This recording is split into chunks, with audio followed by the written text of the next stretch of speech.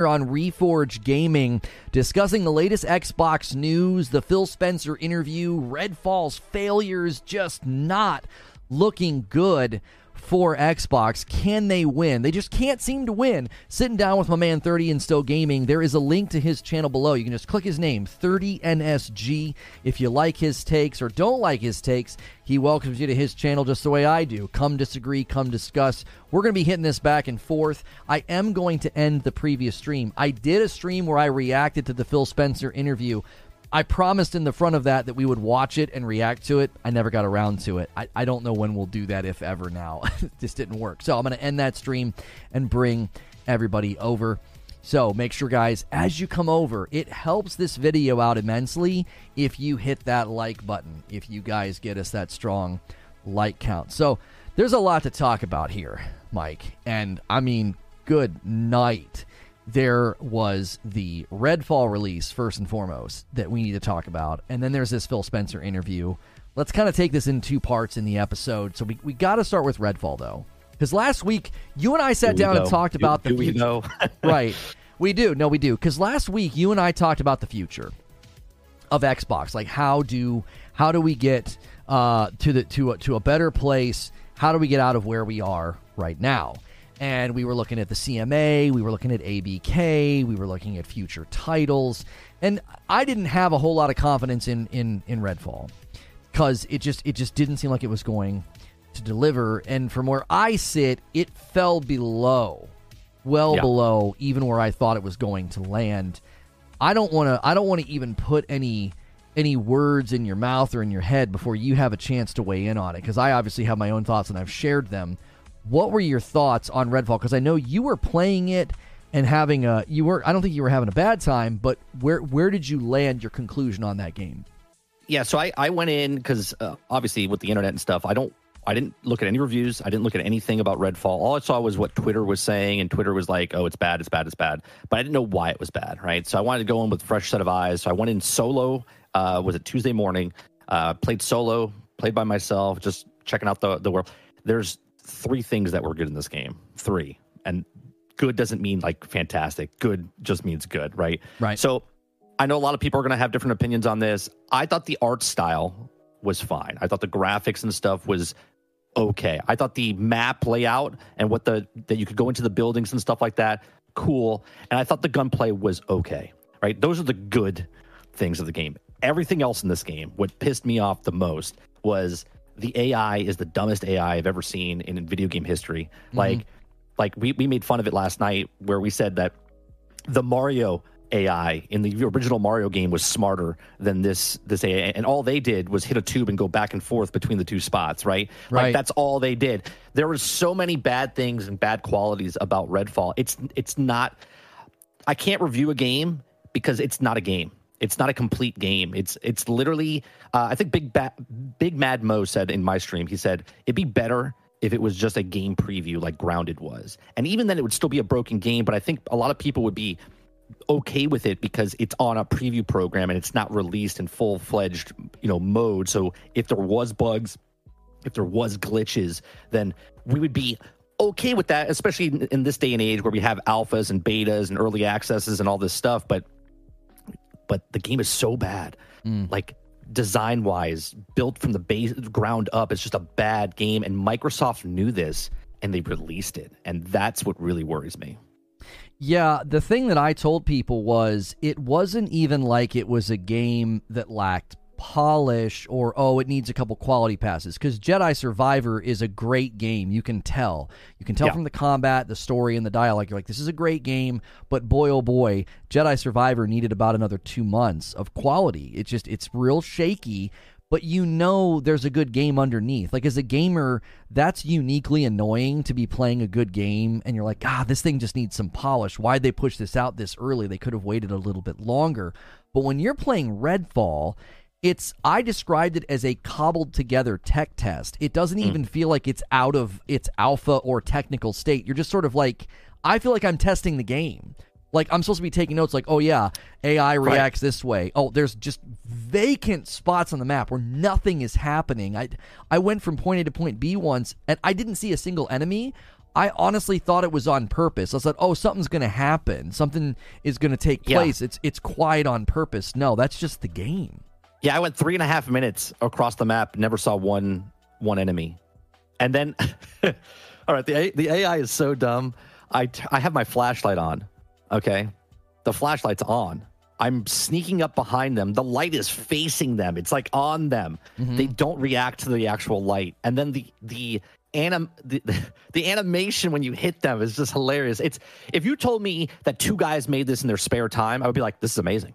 This is a great game. But this is 65 people with an award-winning like studio, and they made this. And then I saw a guy on Twitter, I guess he was one of the devs. He's like, I'm so proud of this. He took a picture of the casing. He's like, the physical copy. He's like, I'm so proud of this. Everyone at the studio is super proud of this. I was like, bro, read the room. I was like, you should not be posting. I get it. Like, I've worked on really, really bad films. I don't ever tell people what films those are, right? But I just don't put my name on the list, like on the credits. Like, I have a separate name to put on the bad films that I worked on because I don't want to be associated with it.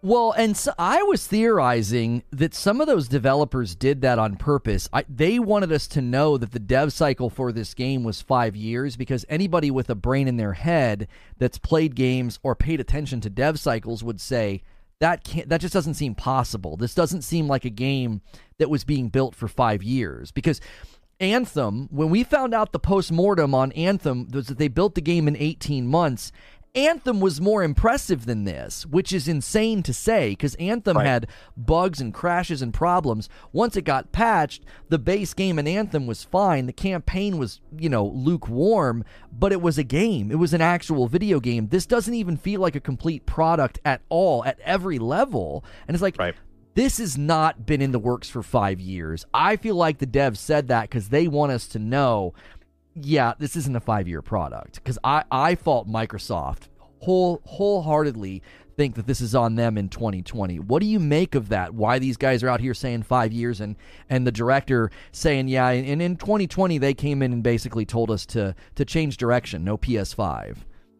Well, there was an article that I read that said that there was a PlayStation 5 version, and then there was also microtransactions. This was supposed to be, I think, Bethesda's other like Fallout 76 type game. It was supposed to be an online service game. It was going to have microtransactions. You can tell by looking at the game, right? So I think this suffered the same type of fate as Anthem, as Marvel's Avengers, as Gotham Knights, where they were in production and they kind of swayed it and changed it in production. So it wasn't built from the ground up the way it was, and they shifted it through production.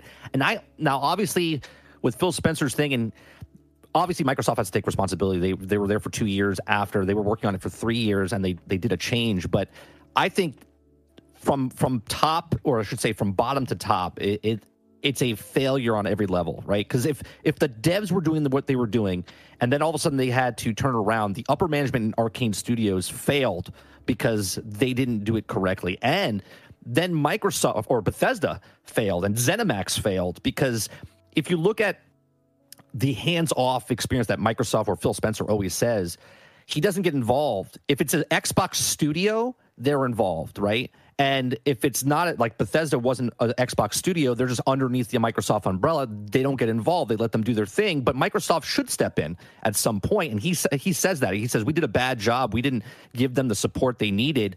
But how did it get to that point? This is a failure from Arcane. This is a failure from ZeniMax. This is a failure from Bethesda. This is a failure from Microsoft itself. This game should have not released at all. They could have delayed it. Remember, this game was supposed to come out last year. Last year at this time, what would that look like? What would that look like if they gave us what they gave us now, right? A year later, it's just one misstep after another, and it wouldn't be bad if this was like their first strike against them, but they screwed up on Halo Infinite, right? They've screwed up so many times, and this is just the latest, greatest failure that they're coming out. And you saw it in his face yesterday, the interview with Phil. Yeah, I want to touch on that. Thanks so much, everybody gifting members. And also, guys, don't forget to smash the like button. It does help this video out. There's so many people here. I appreciate the big turnout for this show that we've been doing on Fridays for a while now. If you're enjoying it, try to show that appreciation. The thing that he said in the interview about this that struck me And I argued very strongly this morning that this backs up my theory. He said we need to improve on engaging in games that are midway through production when they become part of Xbox. And he's talking about Redfall. He names that director by name. He said we should have been there for Harvey and the team earlier. Now, he said, we did better job with Starfield. They were more early in production. They sent a bunch of people to Bethesda to help, which I've continued to say I think that's why it got delayed. I think they were having trouble getting this thing to run on Series S. There's rumors about they were in talks for Starfield to be a one-year exclusive on PlayStation, same as Deathloop and Ghostwire.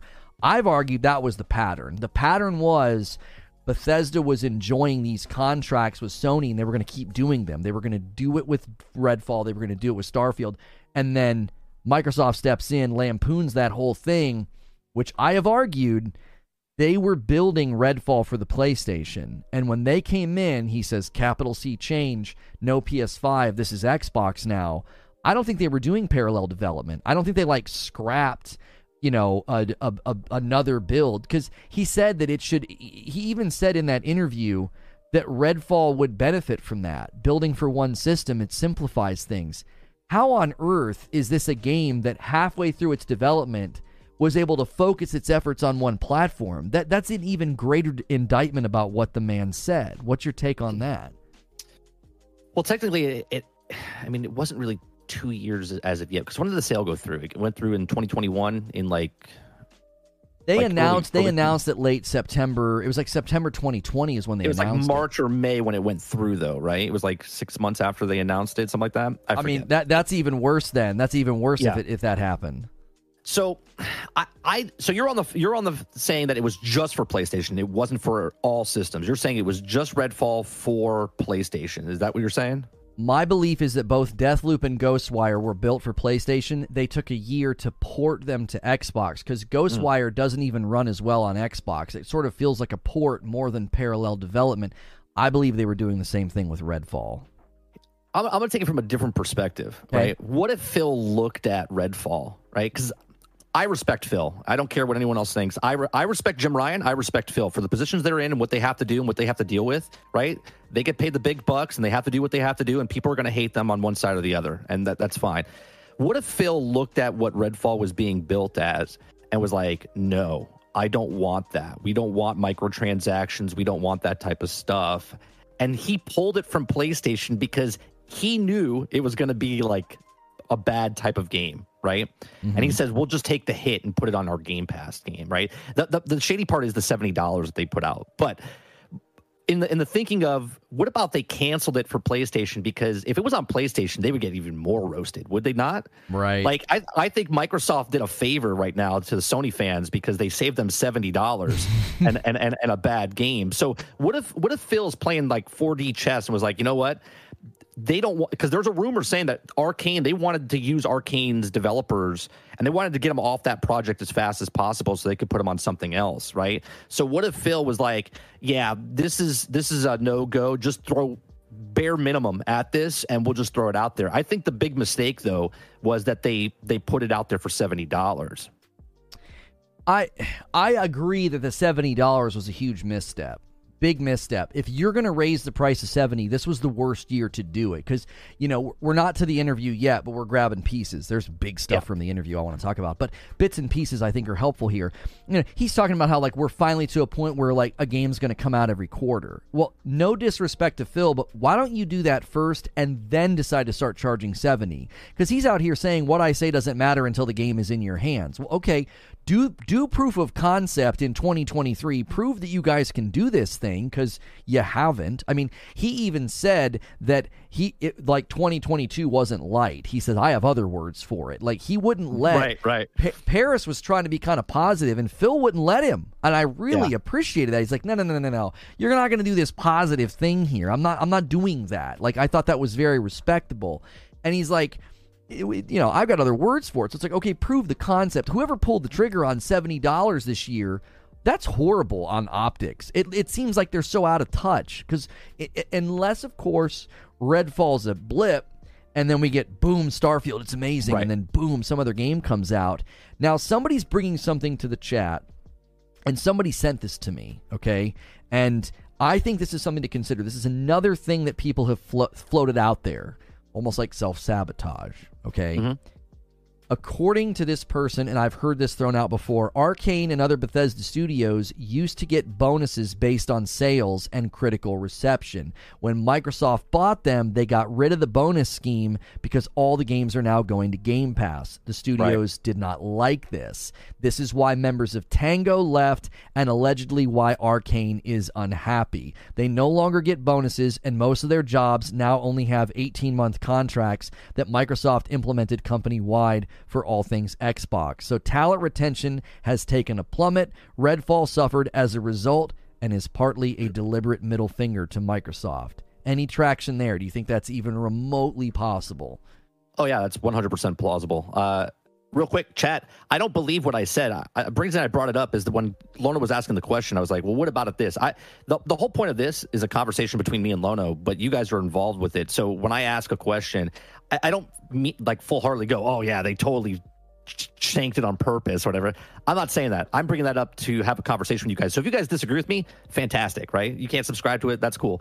Yeah, it's 100% plausible that the bonus and stuff is taken out from that. And why wouldn't it be, right? Because we do know, not officially, but we know if certain game companies get 80s or 85s, they get bonuses and whatnot on top of that. And this is why there's a lot of politics involved with like reviews of the traditional media outlets, right? When they give them a review code and they give it that 8 or 8.5 and Metacritic gives it a certain score, there's something going on behind the scenes. We don't know, proof exactly, but you see it. I mean, why did all the reviews come out and no?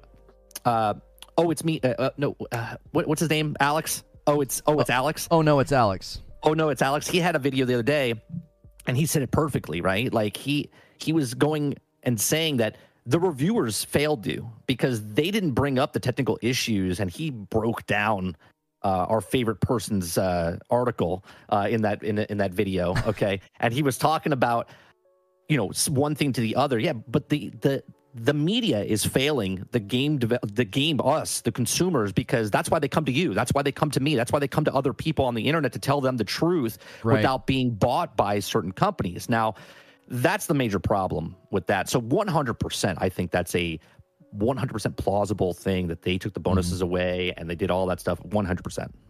Well, and this is why I got heat and traction on Twitter, and I got a lot of hate and a lot of attacks, because I basically accused the gaming press, of journalistic malpractice. I said, you guys are covering the Activision Blizzard deal with such a ridiculous slant. And I really hope people are starting to see that is true. These are extensions of Microsoft. Some of these outlets are not, I don't think they're trustworthy. I don't think you can trust them. I think they choose a side. They're likely, there were times where they were doing talking point astroturfing, which is when everybody's saying the same thing or focusing on the same thing, and they all do it in close connection to each other, almost as if they have marching orders. And then you're going to come out and write an article like trying to shield Microsoft from any blame, and then Phil Spencer walks out and says, no, it's on us. Like, we need to do a better job engaging with studios when they're mid-development. I've been screaming this ever since Redfall landed. I've been screaming that. Like, this is on Microsoft. When that director said what he said, he was trying to let us know. He wasn't, I don't think he said that offhanded, just like as a casual remark. He was saying like, this is going to be bad, because they came in the middle. And Phil Spencer's confirming that very reality. So this idea that you can shield Xbox or Microsoft from all of this, all these people that were, PR spinning and going hard for Redfall and Microsoft, they all just look foolish right now. Because now the whole thing is, well, let's flip-flop. Let's take it to Xbox, right? Let's accuse them of failing. Like, so all it took was one bad game for you to admit all of this? Like, Redfall's bad and now you're on the other side of the fence? Like, how do you think some of these Xbox sort of, they plant their flag in the Xbox brand? How do you think some of these content creators are going to go moving forward? Because today we're discussing Xbox can't seem to win. If I was firmly planted in the Xbox brand, I'd be nervous right now, because Phil's interview and Redfall especially, I mean, I don't know. That confidence seems very shaken out there on the Twitterverse and the YouTube channels. I think if you're an Xbox, I play Xbox mostly, but I'm not an Xbox. Like I don't cheer for one side or the other. I'm a gamer, right? So I talk about it as is, straightforward. But if you're an Xbox channel, I mean, you got to do what Phil said basically, and you got to take it on the chin, and you got to be honest and upfront. You got to take the good with the bad, and you got to admit it, right? You got to be like, man, this is rough. We're in a bad state, but I still love this, and then tell people why you love it. But don't be nonchalant and be like, yeah, there's nothing wrong. There's nothing wrong here. Everything's fine. Like, we see the ship sinking, right? Like, yeah, not just, metaphorically, right? Xbox is not going anywhere. Microsoft is not going anywhere. What I'm saying is, for the content creators of Xbox, right? The ship is sinking, and they're looking at it going, yeah, no, everything's fine. We have all these other games out here that were 80 level and 88s and 85s. This is just a blip on the radar. No, man, there's been massive problems, and Phil Spencer literally said it in the interview. This has been brewing. This is not just because of Redfall, right? This is not just because of Redfall. There's a fundamental problem somewhere in Microsoft, and they're butting heads, man. You can see it on Phil Spencer's face during the interview that he's just like kind of fed up. He's like, this is what I want to do, but there's something happening. Like, we don't know, but there's something happening behind the scenes that they're fighting him on it. Well, and the thing with Redfall that I would be asking, I asked this question on Twitter. I didn't get an answer from anybody, right? Nobody wants to engage with me. They've all written me off because I came out and basically was like, you guys are misleading the public about Activision Blizzard. And lo and behold, they misled the public about Redfall.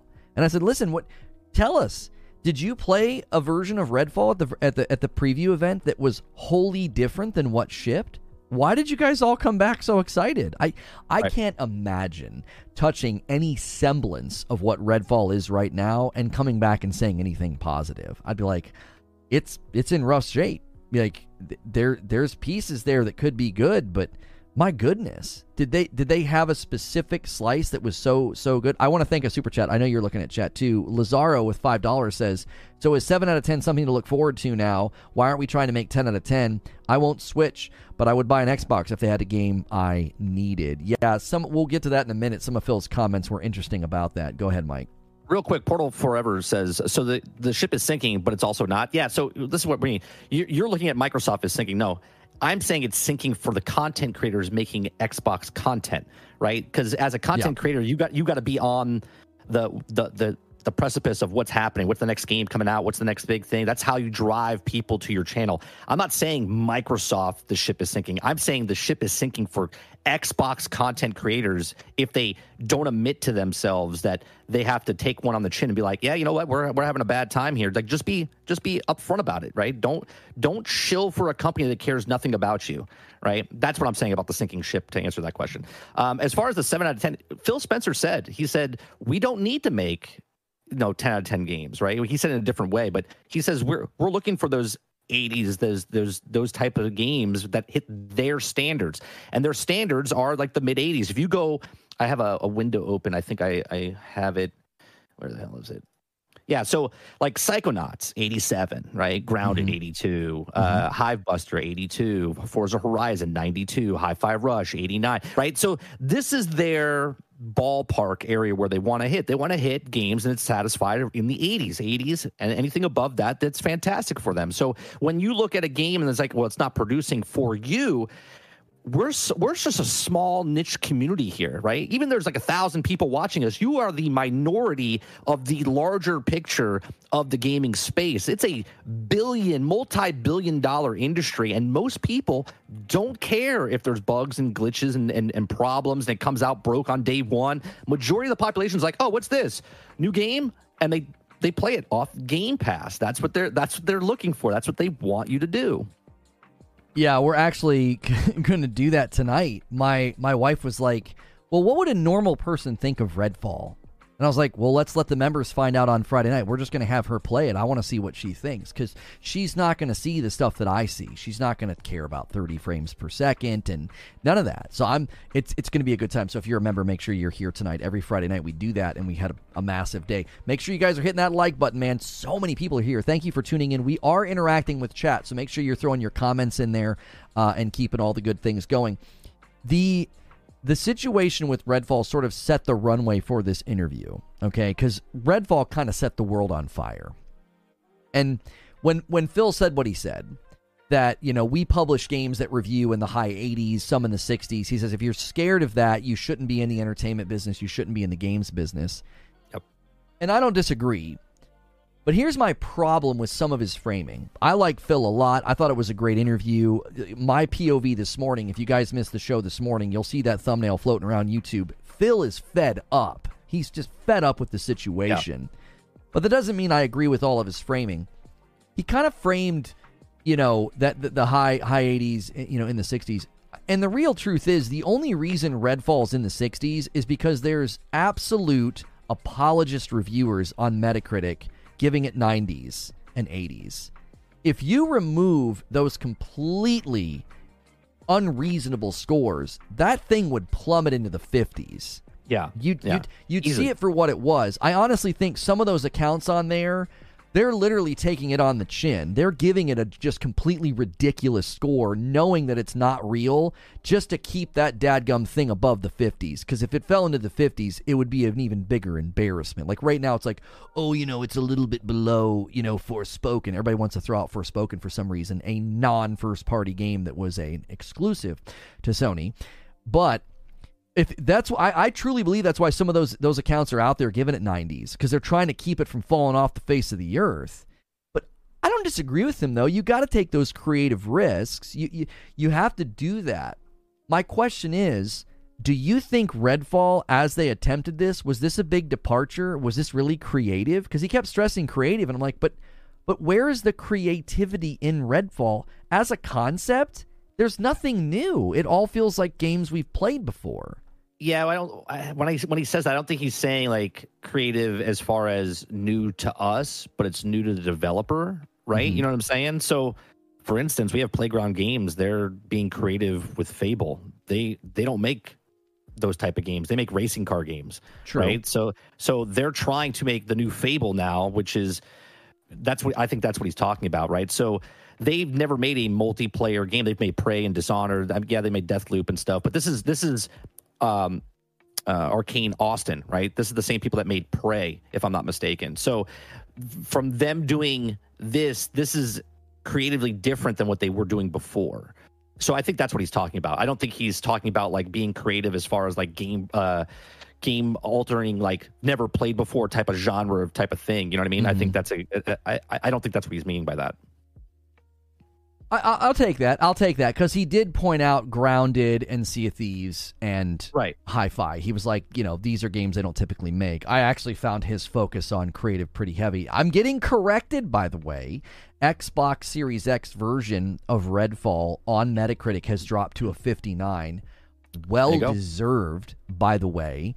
I don't think this game deserves above a 4 or a 5. And I'm being serious. That's not hyperbolic. This is barely a video game. It's an insult for this thing to be anywhere at $70. It is barely a video game. I've played early access indie titles that were more polished than this. Yeah, 100%. Hey, Mo, look, I know that you love Xbox and what it is, right? But you got to see this is a problem. Redfall, you might be having fun with your kids, and that's fine, right? I play crappy games all the time that my son wants to play on Xbox. Doesn't mean that's a bad thing, right? There's games for everybody. Redfall completely missed their mark, right? If it was a space shuttle trying to land on the moon, it missed the moon, right? It missed it completely. They didn't have a good solid foundation of this rocket as they launched it into the stratosphere. This missed the mark big time. Well, and I tried to say that the other day. This defense of Redfall kills me. Well, I'm having fun. I don't mean any disrespect, but you can take your fun and shove it. What am I supposed to do with that? Right? Your house is on fire, Lono, but you're roasting marshmallows on the fire. You're like, your house is burning. You're like, yeah, but I'm having fun roasting marshmallows, right? Yeah, that's not how there's no metric there. Like, right. I'm having fun, because think about it. Everybody wants to roast Forspoken, and every time I was critical of Forspoken, I had people say the same thing. Well, I had fun with it. Okay, that's not a defense of anything I said about Forspoken. The bad dialogue, the inferior graphical performance, I think they were foolish foolish to launch Forspoken as a PlayStation limited exclusive, like a timed exclusive, because it's a third-person action-adventure game. You know you're going into the big leagues, right? You're going to PlayStation, where third-person action-adventure is king. It's God there. You're going up against the best third-person action-adventure games in the market. There's nothing... If you want to play that style, you're going up against the best, okay? So that was a huge mistake, and nobody telling me they had fun in Forspoken was suddenly like a repudiation of what I'm saying. And when you look at Redfall, it's like I said the other day, if I had a Pinto busted up lemon car that got me to work, barely ran, I couldn't say, well, I like it, it's really special to me, it's fun to drive, right? I'm taking my life into my own hands every time I drive it. It's thrilling. It's thrilling, yeah. That doesn't make it a good car. Like, that doesn't suddenly make it a good car. It's still a piece of junk. Like, and that's the thing. I'm never going to yuck your yum. Like, if you love your Pinto, I'm not going to be like, dude, that's a piece of garbage. You should sell it. I'm going to say, listen, bro, that's a dangerous car, man. You're going to die. Like, you can't defend games with the fun factor when they're this bad. Look, here's a mug. This is a complete product, right? I can pour liquid in this thing and I can drink out of this cup. Okay. If my cup has a giant hole in the side of it and it's leaking liquid outside and I try to drink it, it's broke.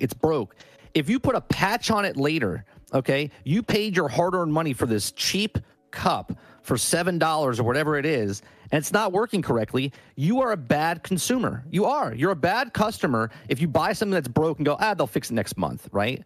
That you should keep your standards up higher. You can enjoy lower grade things, fine, but you got to admit that you don't buy anything else in this world that you're like, 6 months from now, it'll be good. 8 months from now, it'll be good. 12 months from now, it's going to be good. Like, you bought it. You used your hard-earned money. Now, if it was just on Game Pass and you pay the $10 and it wasn't $70 or $100 for the whatever the bundle thing was, great. We could lower our expectation. But it came out at $100 and $70. This is a problem, and there was people that bought it. That's a problem with the industry itself. Yeah. Yeah, and Eugene says, it's like saying the wine's low quality, it's corked and sour, its flavor profile is off, and someone saying, well, it got me drunk. Like, yeah, I'm having a good time with it. Yeah, you can drink swill, you can buy listen, I used to buy the cheapest beer, right? And it can get you there, but that doesn't make it a good product. And the difference, too, is even what he is saying about the wine, even the car, even the beer example, those are complete products. I know what I'm buying when I buy PBR, right? I know what I'm buying when I buy the cheapest thing. I know what I'm doing when I get in the really bad car that barely runs. That's not what Redfall is. These analogies are doing a disservice because those are all complete products that you know what you're signing up for when you buy them. Redfall was not that. This was meant to be a AAA first-party title for $70. It's an incomplete product. Even saying incomplete product just feels like an understatement. It's like it's cobbled together. It's like a technical test. This is unacceptable. And I want to use this to segue a little bit into the interview. But I did want to say, hey guys, if you're enjoying the show, there's so many people here. We do this every week. Typically, it's a talk show with just me. But, man, this Friday segment, you guys have been really digging it. Make sure you smash like. I know a lot of you came over from the first stream. You might be lurking. Take a second and do that. So when we say that, you can't really defend a bad game by saying it's fun and that's not really a great excuse, I'm also hearing people say, they're throwing out the theory, and this is crazy to me. Did Phil play this? Did they know it was this bad? To tank and look, and are they trying to look bad right now for the regulators, for the Activision Blizzard deal? I don't buy into this theory at all, by the way. I think this is ludicrous because this hurts your share value. This hurts consumer confidence. It hurts investor confidence. This is insane to me. What do you make of this theory that like they're tanking on purpose because of the regulators? I don't. That's a thing. I don't think they're tanking it. There's no way I can believe that he's tanking on purpose the company so they can look better. One, because I think that deal, not that I want to get on that conversation, but I think that deal is going to go through regardless, even with all the problems that are going on. But to tank it, with Redfall? Like, I don't know. That just seems a little weird. So I guess that theory would also say the reason that they're also not releasing Starfield like they said they were is because they want to keep it after the deal goes through, or they're trying to make it look better or worse. You know what I mean? Like, is that why they're delaying Starfield? I don't know. That could all include into that. I don't believe that though. Yeah, I here's the thing. Yeah, I don't want to go Activision Blizzard because we've talked about it ad nauseum. Yeah, but to me, Redfall's all the proof I need that, listen, you don't even have to think about the economics. You don't even have to think about the competition angle. Why on earth would you want Microsoft to buy more property? Because look at what they did to Redfall. Like, it's not Xbox's fault. It's Arcane's fault. Oh, okay. So they buy property and don't pay attention to it? What do you think of that defense? This is my favorite defense. Yeah, Microsoft had nothing to do with it. They're hands off. Well, I said in the beginning, I think everyone's to blame. I mean, Arcane, think about this. If you were a developer, right? Let's say you're the upper management and I'm the developer in Arcane Studios, right? I'm making the game for you. You're coming down. You're checking my work. You have to have pride in it, right? You would have to go, all right, good job, Mike. You've done a really good job with this. This is good. Let me show my upper management. You take it off to somebody else. And then Matt Booty signs off or whatever and says, I understand Matt Booty was on it, wasn't on it. But anyway, upper management looks at it and goes, yeah, looks good. Yeah, sign it off. And Phil's like, hey, so how are we doing at Arcane? And the upper management goes, all okay here, right? And they're like, all right, great. Let's put it on Game Pass. Like, something fundamentally went wrong, and it's not just Microsoft's problem. It's an upper management problem in Arcane Studios. It's an upper management problem in Microsoft, upper management in Xbox, ZeniMax. I've already answered that. It's up across the board. I don't think you can blame just Microsoft, but that's the final defense line, right? Like, writers have editors. Editors are the last line before a thing goes out, before it gets misspelled, and once it goes public, people are like, "Well, that's misspelled. That looks stupid." It takes the first impressions away and makes the writer look like an absolute idiot if he's got misspelled words in his article, right? So it takes credibility away from that. So to say that Arcane is not responsible for this is also silly, right? Because the designers or the developers and the upper management said, "Here we go. This is the best thing that we could have done." Right. And that to me is blinding because your flashlight doesn't even interact with the actual NPCs. Your NPCs doesn't even react to me when I'm standing right behind him and make a noise or shoot a gun. Like, nothing happens. So the quality control is absolute garbage in Arcane Studio itself. And then the people that check their work are also idiots because they shouldn't have got to this point. And I want to be clear because, I think Mike's making a good point. When I trot out my theory, I'm not absolving Arcane, but I do think the greater responsibility is on Microsoft if my theory is correct. Because if you hamstring your developer to that degree, number one, if you get rid of the bonuses, if that's even true, but just ignore that for a second. Like, if they actually came in and they disrupted development in the middle, if you're a couple years in and somebody comes in and says, you're not doing that anymore, you're doing this now, that is insanely disruptive. We have a minimum viable product maybe right now. It's barely a minimum viable product. The only plausible explanation, like if I'm trying to be Sherlock Holmes in the development world, I'm thinking, how does a game launch this poorly? I can't think that, like, oh, they spent 5 years on it and then they made a bunch of mistakes. Something happened at some point. That doesn't absolve Arcane, but it certainly shows you where's the causality and just how hamstrung and strangled were they that would have led to this result. Well, you got to remember, Bungie, when Destiny 1 was worked on, they worked on that for 5 years, but they didn't. They worked on it once they finished it and redid it. It was 13 months when they launched Destiny 1, right? From the original concept, 3 years in, they cut it, and then 13 months they launched it. Same with Anthem. 7 years that game was worked on, but they wasn't worked on for 7 years. They didn't do anything with it for 5 years, right? So to say that Arcane worked on this game for 5 years, what does that detail? You know what I mean? Was that concept to now? Were they actually putting code on the actual screen for 5 years? Like, what? I can't imagine that they worked on this game for 5 years, because one guy worked on the game for 5 years and completed the game. There's a whole studio here. If they worked on this game for 5 years, this is poor craftsmanship. But I think Phil Spencer gave us a glimpse when he said we didn't do a good job with Arcane helping them, because he said we did a better job with Starfield because they were earlier in production. So what he's saying is Arcane was further along in production. So they weren't sitting around talking about Redfall. They were so far along in production that like basically Microsoft disrupted that. Instead of what they did with Starfield is they were earlier in production and they sent a bunch of people to help. Like that's why Todd Howard referenced that in an interview. They had Xbox engineers helping them. That proves my point, though, that the upper management is terrible in this scenario, right? Because Phil Spencer said we should have gave them help earlier. Well, they didn't know they needed help earlier because someone didn't tell them they needed help earlier. You see what I'm saying? So it's upper management saying, hey, Microsoft, we need help over here.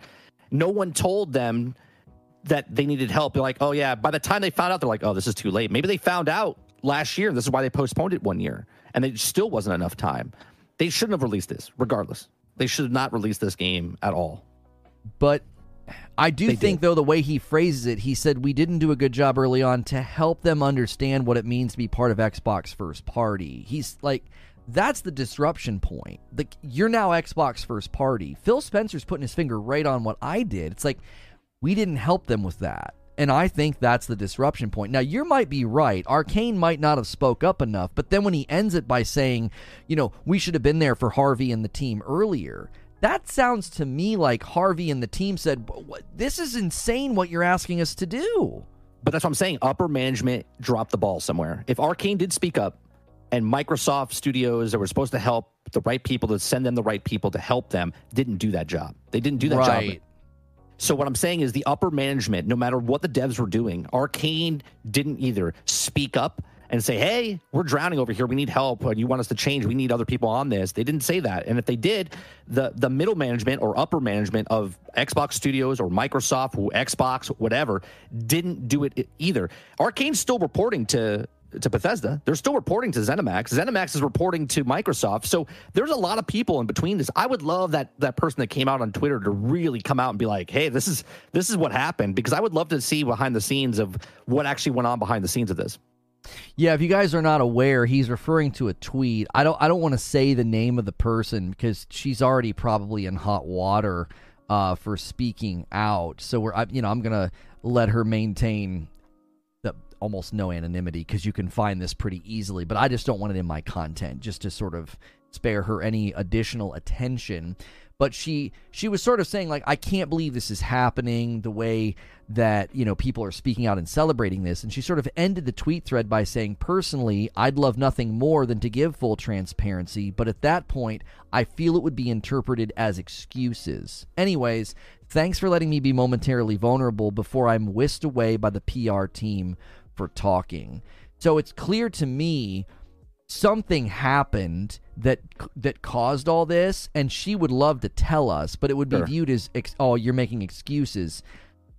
That's either Microsoft came in and jacked everything up, or management jacked everything up, and like, we got to go live service. And my gut is that the director said what he said on purpose. And this developer, she's the same one that came out and said that the game had been worked on for 5 years. They are trying to tell us, you guys don't know the full picture of what happened to this game. Yeah, I would love that. I know they signed really strict NDAs. I have a lot of buddies that work, when I went to school at Full Sail, they are working in big companies now, and they sign these NDAs that they can't say anything. They otherwise, they got to live too. They got to provide for their families as well. Exactly. And I want to transition to the Phil Spencer interview. I don't want to beat up Redfall too much because Redfall's still going to be part of the conversation because Phil Spencer spoke to it. So guys, if you're enjoying the show, smash that like button. Let's set our sights on 400 likes while we move over to Phil Spencer. And we are going to touch a little bit on his brief comments on the CMA, okay? Because I did think this was interesting because Phil seems to be, I don't know, he's playing a PR game. He kind of has to. But sure. I feel like he's in his PR, little backflipping here. He's missing the point because he says they have this point of view that we have a lead in a market that is just forming.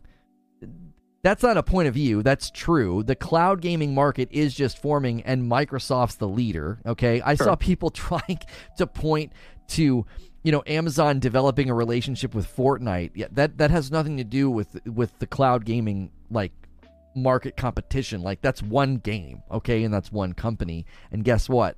Fortnite can go on any cloud services if they want to. Like, they're not restricted, because guess what? Fortnite's not owned by a cloud platform, so they have an interest in going to other cloud platforms. Man, it's amazing what happens when a piece of property is not owned by the actual company that owns the cloud space.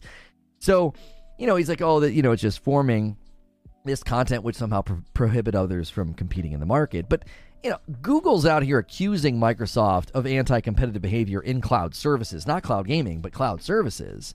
And I was like, I think that's going to be a factor. I think cloud gaming is going to be a factor here. And the CMA basically said, look, this is developing. We don't want to have that level of oversight and regulation because it'll hurt this developing market. Do you think, what's your opinion on this? Because we know what the CMA said and we know what he's saying. Do you agree that they're overstating the cloud issue, or do you agree this is an emerging market that stands to be pretty endemic to the gaming world? That's my status. That's my opinion. This is like cell phones. This is like internet. I think the cloud is about to become endemic to our life, and Microsoft wants to be in control. So do you think CMA overstated it? Are they in the wrong? Do you think Microsoft's in the right? Where did you land on that? I mean, the overall revenue is 6%, I think it is, of the total. It's $6 billion or something like that, and they're projecting it to be in the 100 billions by I think it's 2030. So it is an emerging market by just facts of stats of what it is. They have 60% or 70%, between 60 and 70% of the 6 billion market, but there's plenty of room to grow in the cloud streaming. And the only one that failed at it was Google. Right. Okay. Google couldn't just get their hands on the first party titles where, Sony and Microsoft, and look at NVIDIA and Boosteroid, right? Boosteroid and NVIDIA are making it in the cloud streaming areas. They provided a service that's people are going to play their games on those platforms and whatnot. But Google couldn't do it because of Stadia. Stadia was this, everyone's like, oh, it's the Sega Dreamcast of this generation. No, it wasn't. It was an absolute travesty from beginning, middle, and end of it. It lasted for 3 years, and they didn't know what they were doing. Google just threw their hats in. I don't think Google is part of the internet, but they're not very good at the cloud. So why would you take what they say seriously? Because they're the only ones that failed at it, and that's why they're basically crying, right? Companies come and go.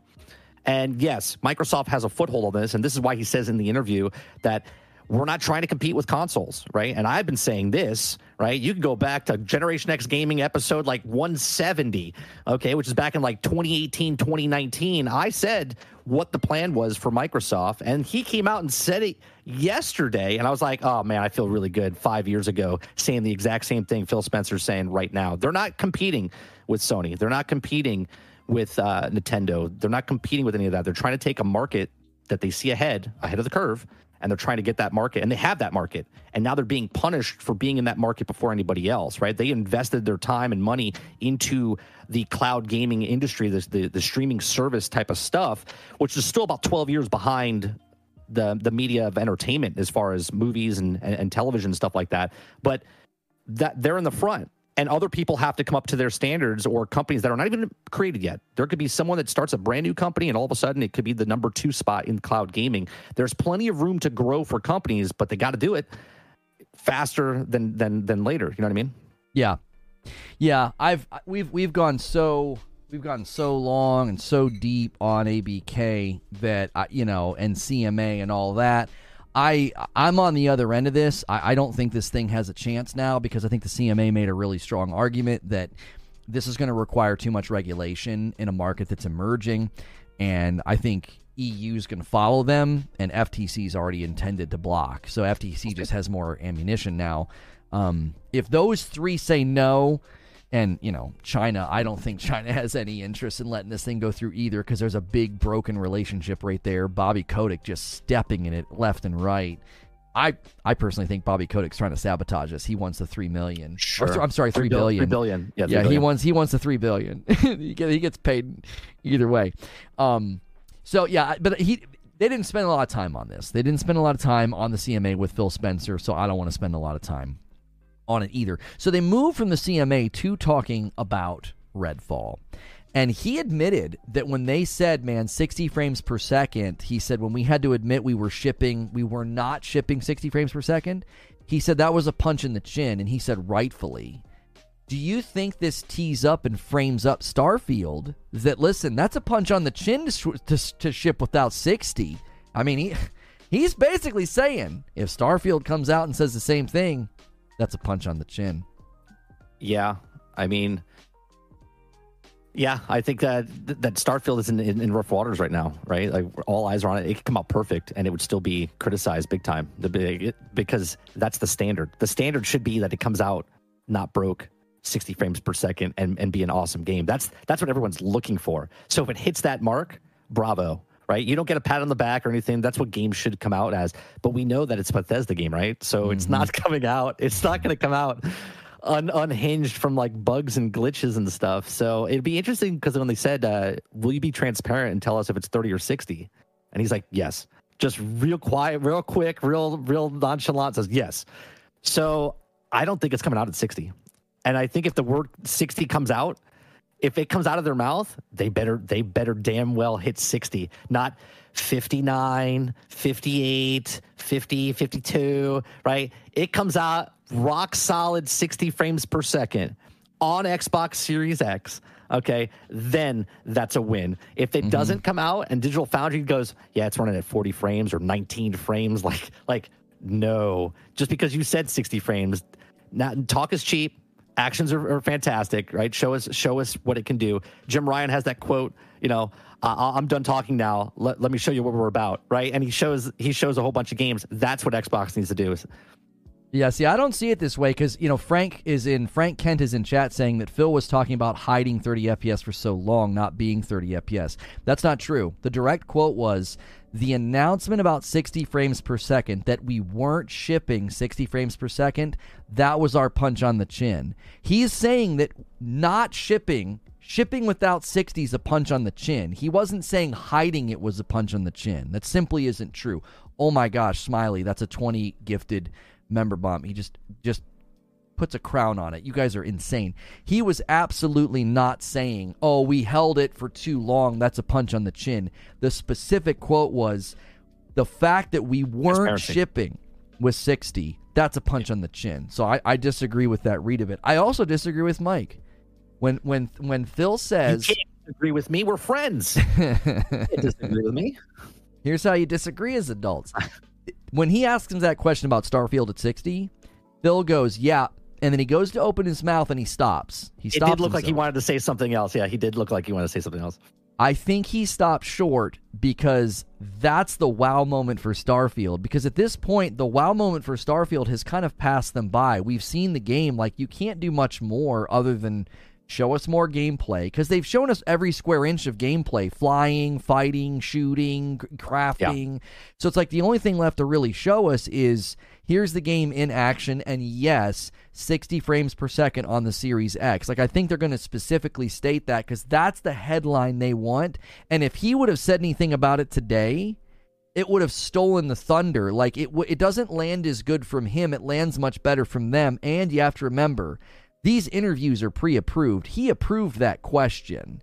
I don't think he would have approved that question if, oh no, yeah, Starfield's coming out and it's going to be 30. I don't think he would have said the punch on the chin line if he knew, yeah, Starfield's going to come out and be at 30, because everybody's going to refer back to this interview and be like, what in the frick, man? That was just a month ago. Like, so I think actually Starfield's coming at 60, and he lightly confirmed it in this interview.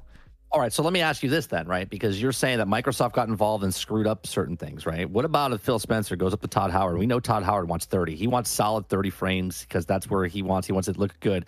If he comes in, Phil Spencer comes in and goes, sorry, Todd, you got to make it 60 frames. They're interfering now with the product that they're making, and now the game might completely collapse on itself because it has to do 60 frames and it has all these other problems. Do you think that's wrong then, that he's forcing them to do 60 when Todd's like, I want to do 30, man. I want to do 30. And they're interjecting, right? Which one's better?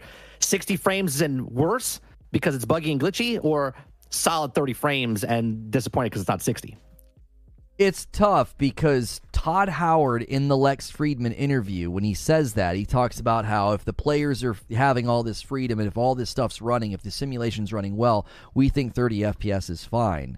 There's only one game he could be thinking about, He's thinking about Starfield when he says that. Like, he's not referring to conversations about that in Skyrim, because that wasn't a conversation back then.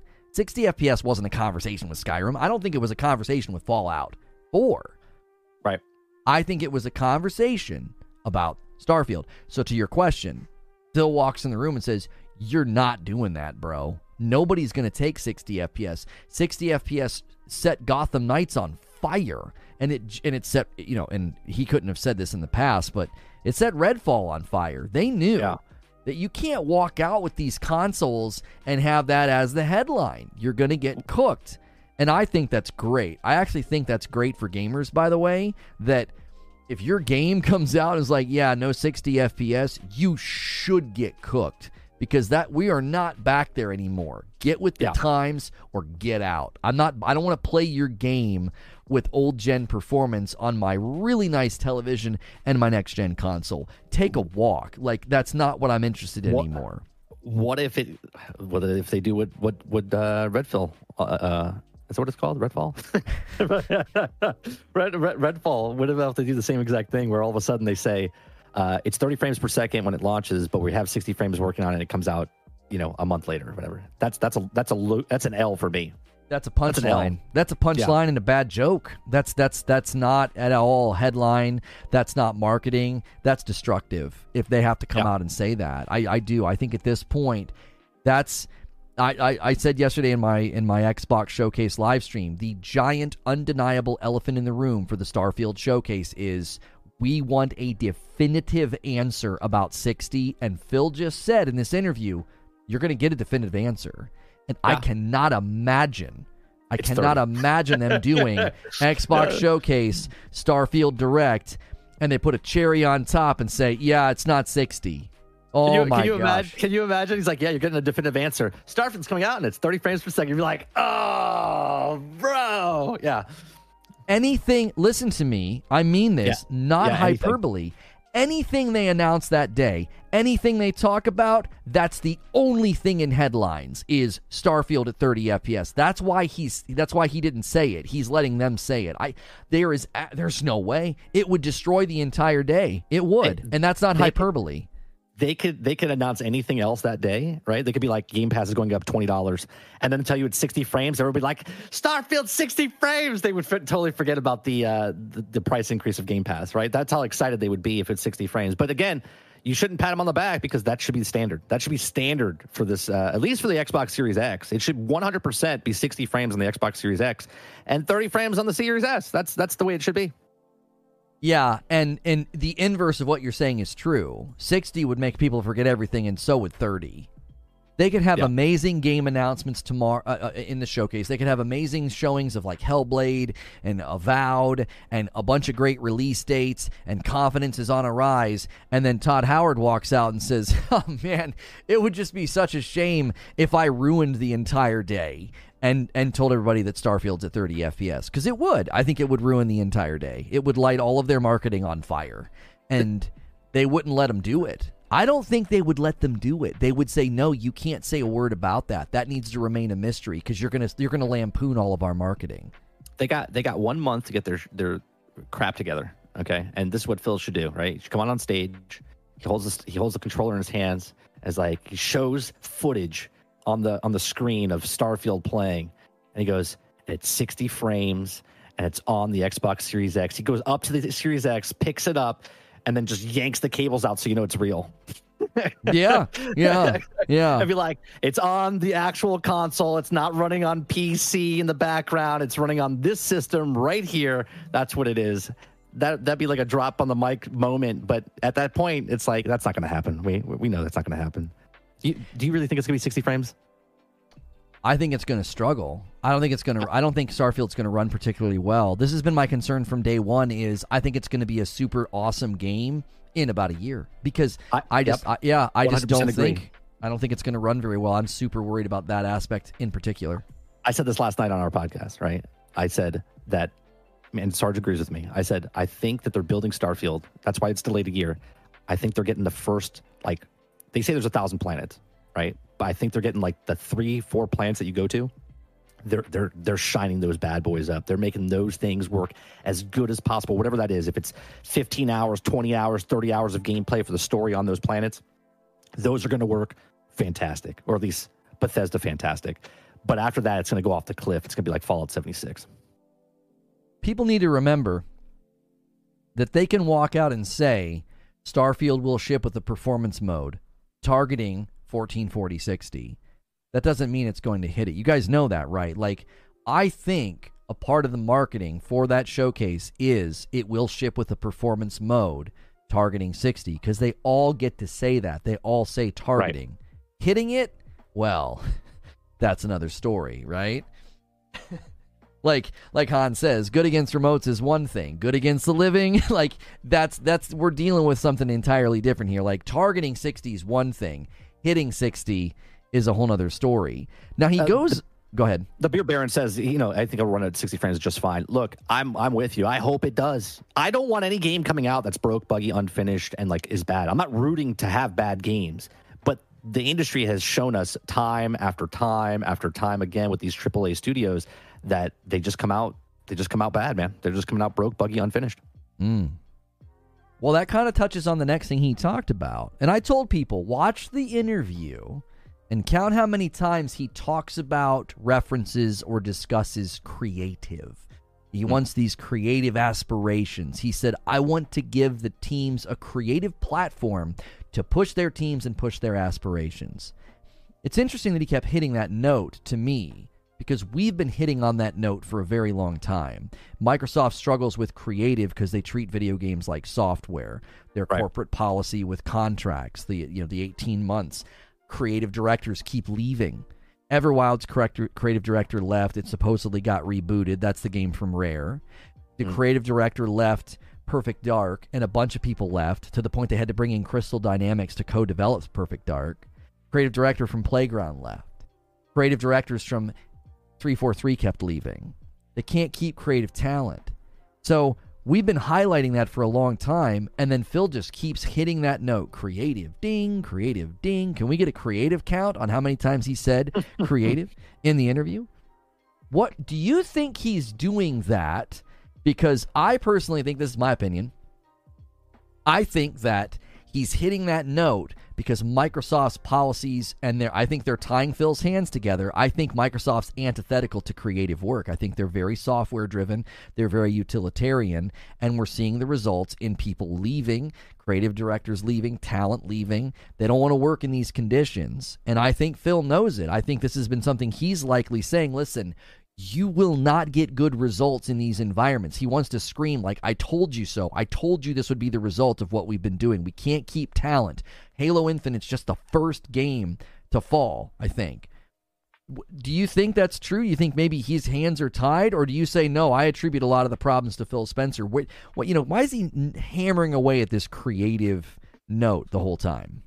It's hard to say, because you look at Phil and you think he's in charge, right? Like, I think he's in charge, but then you hear certain things that are coming out and you're like, well, is Phil Spencer the Kathleen Kennedy of Lucasfilm? You know what I mean? Like, I don't think he is. I think he is a gamer. I think he knows what's good. I mean, no matter what's happening right now with Microsoft, they're the most profitable Xbox is that they've ever been, right? They're more successful with Phil Spencer and with Game Pass than they've been ever before with any of the other systems they've had. So is there someone behind the scenes? Like, when you run for like a student president in high school or whatever, you're like, I'm going to bring soda machines and we're going to do the candy and everyone's going to get all this stuff. And then you get into office and the principal and the vice principal and the student, the teachers are like, yeah, you can't bring that soda in here. You can't bring the candy in here. Like, they control. Like, you're the figurehead, but you actually don't get to make any changes. I don't think that's what Phil Spencer is. I think Phil Spencer, is the lead, and he does take the blame and whatnot. But I do believe there's people, and this happens in the film industry as well. You have people that have more money than you, and they want to be creative, and they come in. They're like, hey, what about this idea? What about if we do this? And this is how the investors. And Phil at some point probably has his hands tied, because he's like, yeah, we can't do that. You know what I mean? Like, he wants to have the creative people be creative, but the people that are paying the paychecks, like the people above Phil, want to make a profit faster than than that he told them they were going to, and they're making changes behind him. I don't know if that's how it works at Microsoft. I mean, that's usually how it works at most big businesses. It's a $1 trillion company, and Xbox is a small division of that. So I still believe that Phil Spencer does make those calls. I still believe that he is telling people, and he's trusting the people that he hired, Matt Booty and the other, what's the other guy below him that talks to the Aaron Greenberg? Aaron Greenberg, thank you. Like those are his generals, and those generals go to the studios and talk to their upper management. And I think there's a faulty line here between them. And no matter what happens, Phil takes the blame, and that's a good leader, right? Go down with the ship, take the ship with you. You go down with it and stand your ground. And I think he's doing a good job, and I think that's what he's supposed to do, right? I think that's what Phil Spencer's supposed to do. So I think the creativeness that he's talking about, there's someone else driving him out, and it's pissing Phil off, and he's not going to say that because he's taking the blame. Mantis says that we need to stop pushing the narrative. Phil's not happy with Redfall, but Halo didn't fall. It's not a smash hit, but it wasn't Redfall. Halo Infinite's a failure. I don't know how anybody can rewrite that history. It's an utter failure. You can run the Metacritic scores. Those are not proof of anything. It's proof that they played sleight of hand. Halo Infinite did not ship with the Series X. That's a disaster for your brand. Yeah. It really hurt them. It shipped a year later, barely.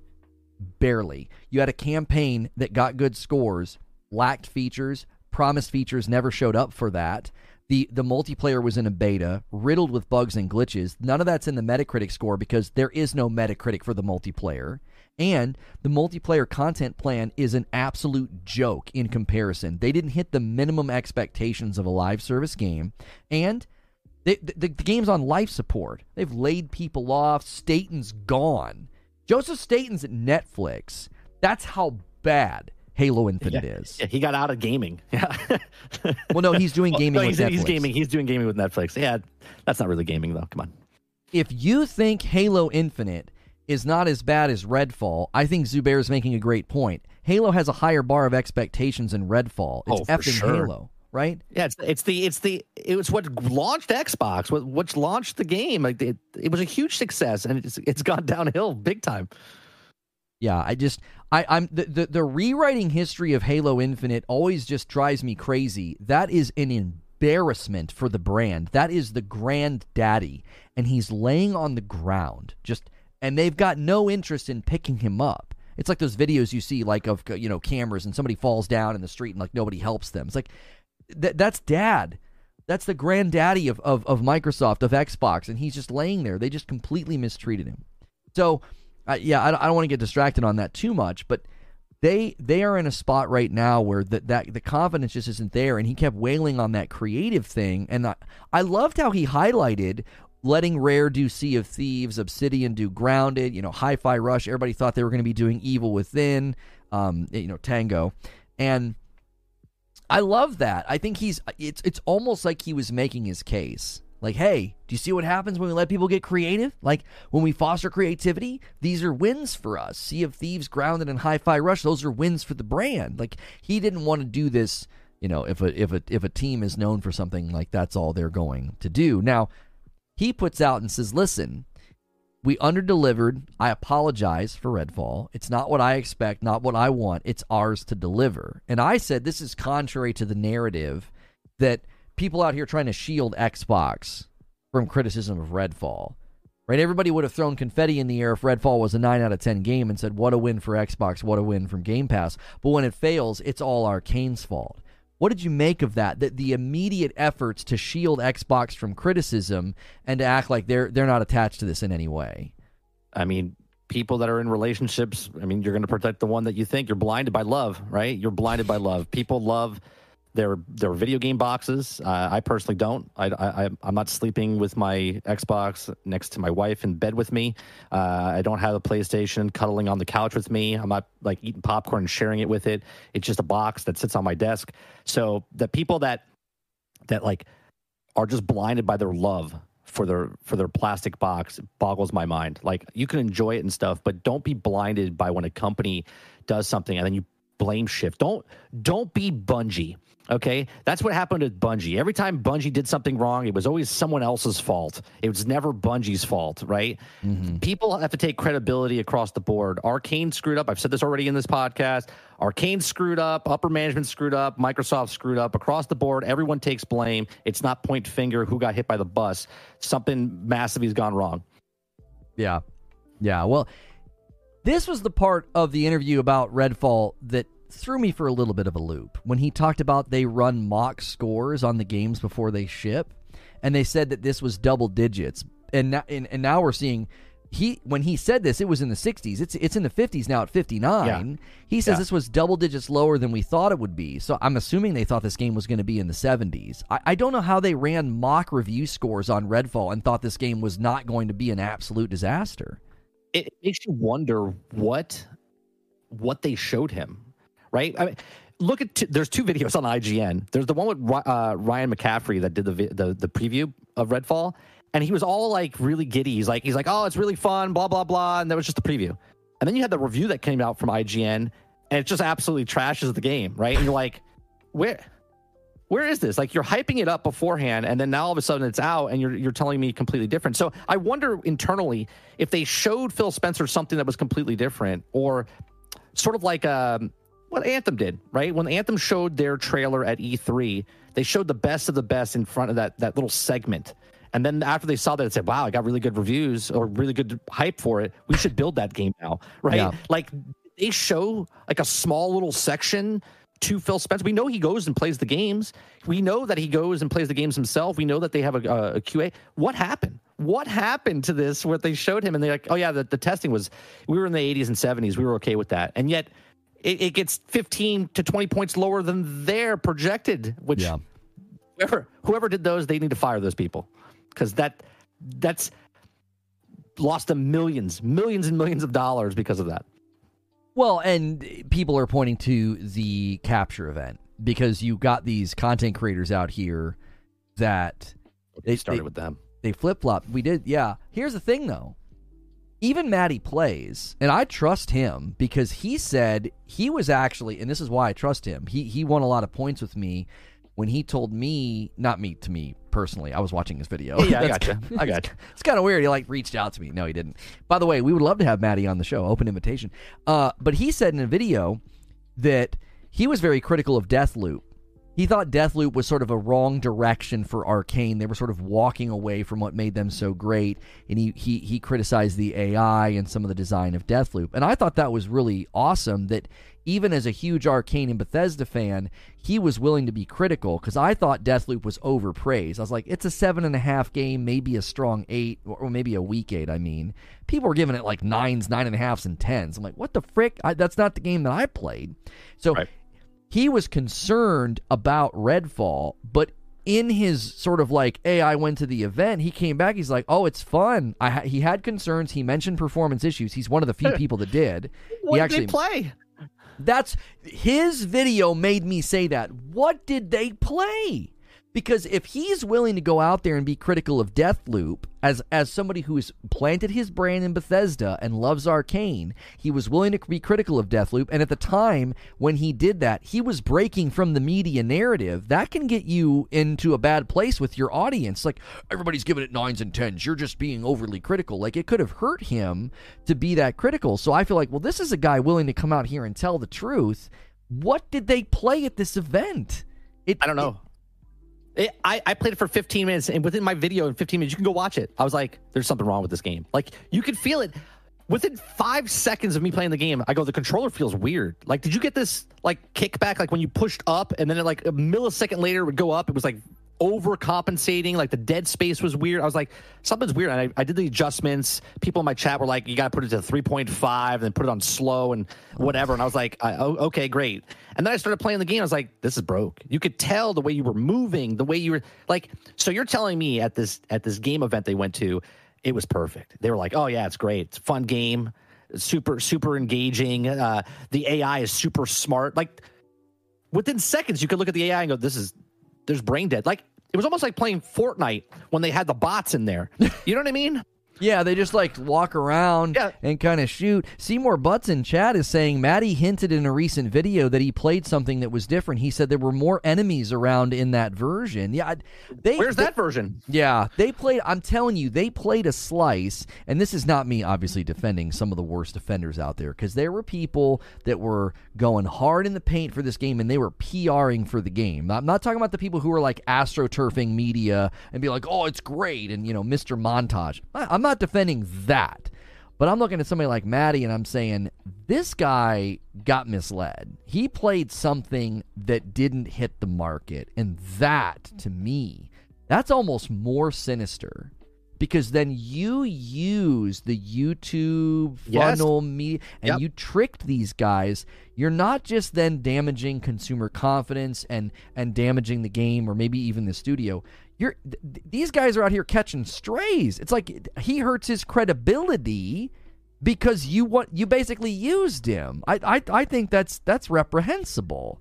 It's almost like a Cyberpunk 2077 where people went to the event and they were like, it's amazing, it's so good, and then the game came out and it was just, what is this? You know what I mean? So I don't know, maybe, and I hate if they do this, but if they looked at it and go, oh yeah, what you guys are playing now, there's gonna be a couple bugs and glitches, don't hold that against us, it'll be fixed on day one, right?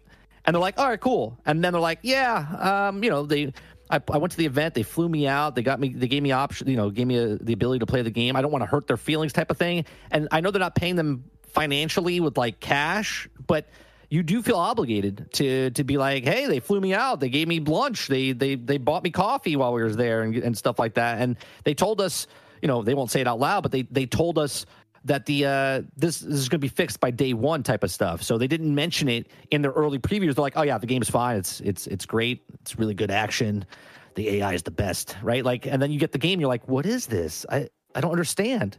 It's not that hard to not lie, right? Do you know what I mean? Like, Arcade lied to those content creators, and those content creators lied to us, but not intentionally. You know what I mean? Because they were sold a good, and then they referenced it to us, and they're like, hey, yeah, this game's I had a lot of fun playing it. I'm really excited for it to come out. And then it comes out and they're like, this is the worst game ever. And you're like, what happened? Yeah, the flip-flop, it broke my neck. I got whiplash from the flip-flop. I was like, oh my word. Like, you guys are real, like, publishers, developers, and companies should take note. Like, some of these guys don't waste any time. Like, the one guy was bragging about his metrics on his most recent video that's like super against Xbox. I'm like, oh man, enjoy that while it lasts, because once this fire calms down, what are you going to do with your brand? What are you going to do with your channel? It'll be a desert. Yeah. Good night. We got to move on. Okay, so they move on to the showcase. And lessons learned from the showcase in 2022. And I love this because, Paris is like trying to keep it positive. It feels like I'm not going positive. Yeah, he's like yeah. He's like, you seemed to not make good on, all those games promised. Phil interrupts him. He's like, no, we didn't. We did not make good on those games. Those games did not come out. I love that. I thought that was excellent. It's like, don't do that. Don't do that hedging thing. Like, Phil's a big boy. He can take the punches. If anybody can take a punch, this guy's Rocky Balboa, okay? He can take it. He's in position. Yeah, that's why he's there. That's right. Now, he said they need to be more transparent about, what they're showing. Is it on console or not?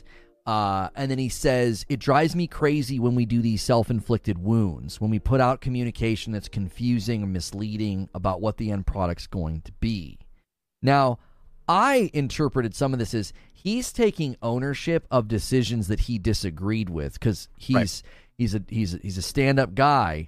But he doesn't want to point the fingers. Yeah, he doesn't want to point fingers. Right, but the phrasing, it drives me crazy when we do these self-inflicted wounds. That expression, you don't say that if it was your decision. You don't say that. You would say, I feel really bad we keep doing this, or I need to be better about assessing what we're doing. He is essentially saying, like, this is driving me crazy. Like, we keep doing this, and it's not up to him. There's an upper echelon of choices here that he's not agreeing with. What did you make of that section about the transparency, but also just the seeming frustration from him mingled with ownership. It didn't seem as clear cut as like, yeah, this is on me. It's this is driving me nuts that we keep doing this. Yeah, he's taking the blame, but he's eating it, right? He's eating it because he's in the position he is. He's like, I'm not going to point to Ted over here on this game, or Charlie over there, or Susie over here. He's maybe from the conversation you had before about saying all these creatives left. Maybe these creatives weren't being playing ball. Maybe they were trying to push back too much, and they made these mistakes, and this is why they're not there anymore. We look at it as a bad thing that they're gone, but maybe it's a good thing because they weren't playing ball. I don't know, but I think he's a stand-up guy, and I think what he did there, he's very frustrated, and I think there's just they're not seeing it. Sort of like chat, right? And I'm not saying you specifically, chat, but we all don't really see the future of where gaming's going with the digital and the cloud gaming and all that stuff. We're true and true. We want a console. We want our games. This is what we want. This is what we're used to, right? And in this interview, he says, this is not the old cartridges where we start over every cycle. This is a different beast now. So I think that the people that are making these games, they also don't understand where the industry is going and what's doing, and they're not seeing the vision. And when they make these missteps and these these big major missteps, Phil's just like, you're driving me crazy, man. This is not what we're doing. We're doing this and you're doing this. And he's just fed up at this point, right? He's like, I've been here, 6 years now? Is it 6 or 7 years? I think Phil Spencer's been there. Well, he's been with Xbox for a while. He was but in the position that he's in. Yeah, this position, it was 2016, 2015. I can't remember when he came on, honestly, and took over. It's definitely been 5 or 6 years, right? So he's been there he's been there 9 years. Thank you, G Legend. So they're just not seeing the vision, man. Like they shifted from console to digital. He even said in the interview, he's like, we'd lost the biggest one with the digital content, which was the Xbox One, right? And then going into this position with this console, he's like, we just missed the bar. So I think, he's just super frustrated, and I don't think they're on the same wavelength, and he's just fed up with it. Yeah, and that he is. I think fed up's the right choice. Victor makes a great point in the members-only Discord. He says pronouns are important, we versus I. Right, when he says it drives me crazy when we do these things. Yes. Like, you go watch A Deceptive Detective, man. I zero in on stuff like that. I'm like, oh, Phil is basically saying this is driving me nuts that we keep doing this. That's not him saying, yeah, man, that's on me, bro. That's not a prostrate, like, oh, I'm so sorry, everybody. It's like, I'm sick of this. Because he said, you can try to take me to some positive space. I'm not in that headspace right now. Right. He sounds fed up. He sounds like he's taking responsibility for decisions that aren't his. Yeah. To me, it's like he wants to scream, "I told you so." It's like, I told y'all this wasn't going to happen. You can't ship games like this. It isn't going to work. And he said he didn't want to oversell the showcase. He's enthusiastic. He said they're going to announce some things people haven't seen, updates on things from the list, because Paris had a list. And he said, We're going to have a big game out every quarter. Things are lining up. Finally, he said finally, like really kind of strong and flippantly. Right. What do you think of that? If they can hit that cadence of a big game every quarter, I'll be honest, that Sony's not been doing that. Sony's not had a big game every quarter, and people are gonna be like, well, they're playing catch up. They've had a bad couple of years. Shut up. Okay, stop it. Stop immediately going to console war. If they hit cadence. Big game every quarter, I'll look at Sony and say, Sony's not doing that. Now, Sony's got better third-party and second-party relationships like Final Fantasy 16, right? That might as well be first-party. But, Sony can kind of pad the numbers a little bit. But this cadence sounds promising. Like, are we going to keep hearing, like, wait till next year? Do you think they can hit this cadence? I mean, I don't know. It'll be really hard from doing what they've done to nothing. Like they did nothing last year. Like nothing. There was no games, and now one per quarter. That's. I thought it was pretty ambitious for Lucasfilm to say we want a Star Wars game every 6 months, right? And that's only 2 year, right? So for Microsoft to say we want a big game or a first party title for every quarter. That's pretty ambitious, I would say, because they'll move the goalpost, right? Not Microsoft, but the fans. They'll be like, well, they had 4 games, but they were mid-tier, right? They were 80s or whatever. And when I say that, I'm not saying I think 80s mid-tier. I'm just saying that's the persona of the industry when people look at games, right? They're like, oh, if it's not a 90, it's a fail or whatever. But are they giving us 4 70s every year? Or are they giving us 4 80s? Are they giving us 4 90s? Are they giving us 195 and like 3 70s? Like, what type of games does that mean? Do you know what I mean? It's one thing to say once a quarter we're coming out with a big title. It's another thing of the quality of that title that comes out for that quarter. He did say, he threw in the word quality at one point when he said that, like big game every quarter, quality. Like he stressed that it's not just about delivering game. Now, obviously, Redfall's not an indication of that. Hi-Fi Rush is more an indication of what they want to do, right? Or he even said in the beginning of the interview, like Age 2 shipped and had more players than Hi-Fi. It was very successful, but it wasn't, nobody talked about it because Hi-Fi was kind of in the limelight. And I got nervous when he said because he's kind of ramping up, right? We got games coming, big game every quarter, yeah. Starfield, we got Forza, Hellblade, collections of games. I actually twitched when he said Hellblade. I said, oh my gosh, please do not rush Hellblade 2. Like, that game has not been in development long enough to be shoved 4 years? out. Has it been 4 years? Well, it's been announced or known about for 4 years, but the CEO of Ninja Theory, in the middle of 2021, when they showed that trailer, he said they hadn't entered full production yet. And they were doing motion capture in March of this year. Like, they tweeted it out. So I'm looking at Hellblade and saying, please don't. Like, are we just going to shorten dev cycles because you're insisting on this once a quarter thing? Like, I get nervous because you look at what they did. It's like, oh yeah, we take over these games. We didn't do a good job with Redfall, but we really want to hit one game every quarter. Well, okay, is that reasonable? Yeah. I hope they hold it back. I mean, that game was phenomenal. I haven't played it myself. I watched you and other people play it, and it looked fantastic, graphically wise, and also story wise. It was very, very different, right? Very creative, is to say, especially with the sound design and everything like that. So yeah, man, let it cook. All these games, I don't want a time frame. Like, I want good games. Keep the game as long as you want. Once you put that title out there and say, oh, it's coming out June 6th or December 12th or whatever it is, now they show it. Expectations are starting to accrue. You look at this and go, oh man, this is going to be so good. I can't wait 6 months from now, right? And then it comes and you're like, oh, what is this? What is this, right? Right? Think about this. If Redfall dropped like Hi-Fi Rush, do you think it would be getting the scrutiny that it's getting right now? If it dropped like Hi-Fi Rush, like a shadow drop, or if it dropped and was highly praised? You knew nothing about it. Like, you knew nothing about this game, and all of a sudden they're just like, Redfall's on it came out today. Obviously, it's a broken game, but I don't think it would be getting as much hate as it is because they announced it a year ago, or 2 years ago, actually. They announced it 2 years ago and showed it and said, oh, this is what it is. We didn't know what it was. I think the hate would be there. The only reason it would get less hate is because it would just have less awareness. It would be more of a blip on the radar, but it would still be a heaping pile of garbage. Like, people it's still a broken game. People are like, what the heck is this? I think it would have actually caused a greater stir, but in a different way.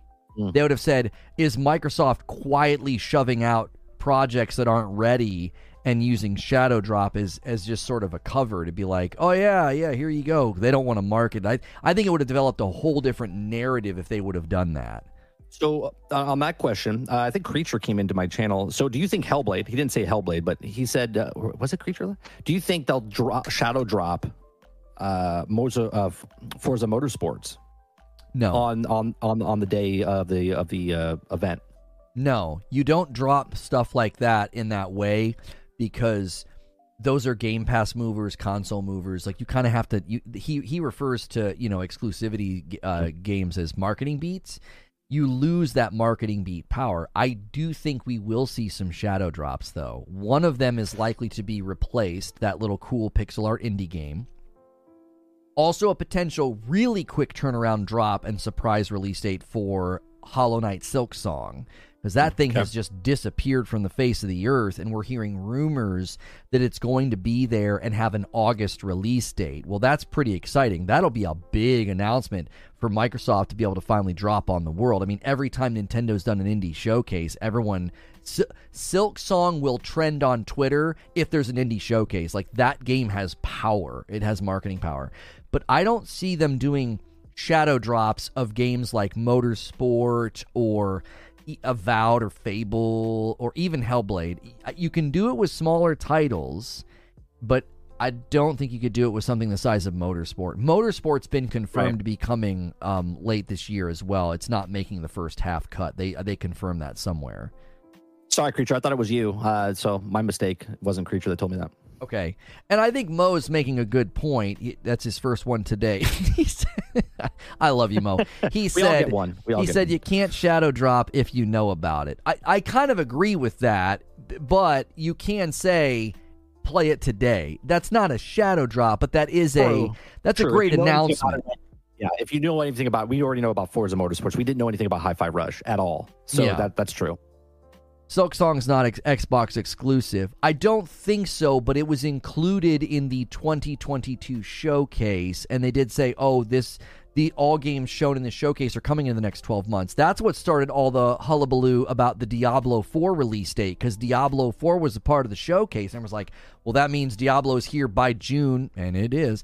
But Silk Song was shown last year, and that's why people are assuming they're going to bring Silk Song back to the table. Super Gaming with a $10 super chat says, I saw someone say they tested Redfall and looked over the bugs and glitches because the game is still being worked on, so you just assume they'll be fixed. But it's not just that, Super Gaming. I do think people go to capture events, and they're not going to make bugs and glitches the focal point of their preview, because that is the assumption, is I'm playing a slice, I'm playing an older build, okay? But it's more than that with Redfall. I believe they played a slice of the game that was of a higher creative caliber than what we received. It was closer to the product they were promoting. Yeah, why is the question? What in the world happened? That lends credence to the idea of this was sabotage. They intentionally did this. They're like, look, if we give a vertical slice to the press and to these people that looks good, the circuits will run, and then this thing will fail to deliver, then that'll be great. That'll be our way of getting back at Microsoft for hurting our project. My most anticipated game this year was Jedi Survivor. And the other one is Spider-Man 2. But the thing about Spider-Man 2 is I don't have a PlayStation 5, but I'm really looking forward to Spider-Man 2. So when it does come out and when I do get my hands on PlayStation 5, that is my most anticipated game. Yeah. And Survivor is excellent if you can eat around the performance issues. I have no performance issues on my end on Xbox Series X. I mean, the tech reviews are out there. It's happening. Maybe you're just not seeing it. I mean, I've watched the videos. No, I've had a couple. I had 2 crashes to the dashboard. The actual stuttering, a couple blips here and there, but nothing major where it's taking me completely out of the. Nothing like what they're doing on PC or what I've seen on PlayStation. Well, sure. Yeah. The PC port and the console problems are worlds apart. But I mean, I'm playing on PlayStation 5. I get stutters. I get frame tearing, and that's it. But that's enough to be irritating. It's like, come on, man.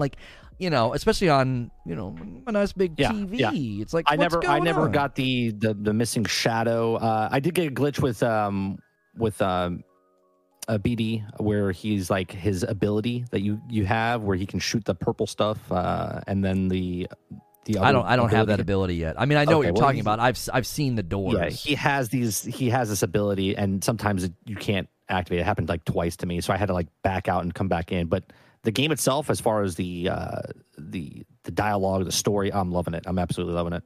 The story's fantastic. Really early when you first get to one of these sections and no spoilers, you go down into this place, I was excited. I was like, oh my gosh, they're really tethering this to a lot. And it sort of registered with me. It's like, oh, Maddie Plays said they took a lot of liberties in Star Wars canon. And I'm like, yeah, they did. So Star Wars fans, I think, are going to be very pleased from everything we've seen. I did think it was funny, though, during this interview with Phil Spencer, that the one host got that little jab in. He mentioned Survivor, talked about the PC port, and he said, you know, and I'm aware that the PS5 is having problems as well. And it's like, oh, come the frick on. It's having problems everywhere, dude. Like, it's not just the PS5. These Xbox podcasts. It's like, admit it's fine. It's third-party game. You can admit it has problems on the Series X. I mean, Series X doesn't look good right now anyway. Every Digital Foundry thing that comes out, Series X almost never walks away as the better platform. I think, one or two games this gen have, you know, it's better to play on Series X. PS5 is just crushing it right now. Yeah, I'm playing on performance. I'm playing on the, because you guys, on the first day, everyone, because it was hard to read you didn't know what was on or off in the menu system. That's one of my big things. The UI is weird sometimes. It's a weird, so I was like, before we started, I go, I think I'm on a performance or quality. I'm not sure. And they go, oh no, you're on quality. I was like, okay, and I switched it to performance, and I was like, is that performance? And I started playing. I had no issues. Yeah, I would say that my main problems were when the HDR wasn't working right. So maybe you didn't have HDR turned on either, because when I had that turned on, it was I'll check.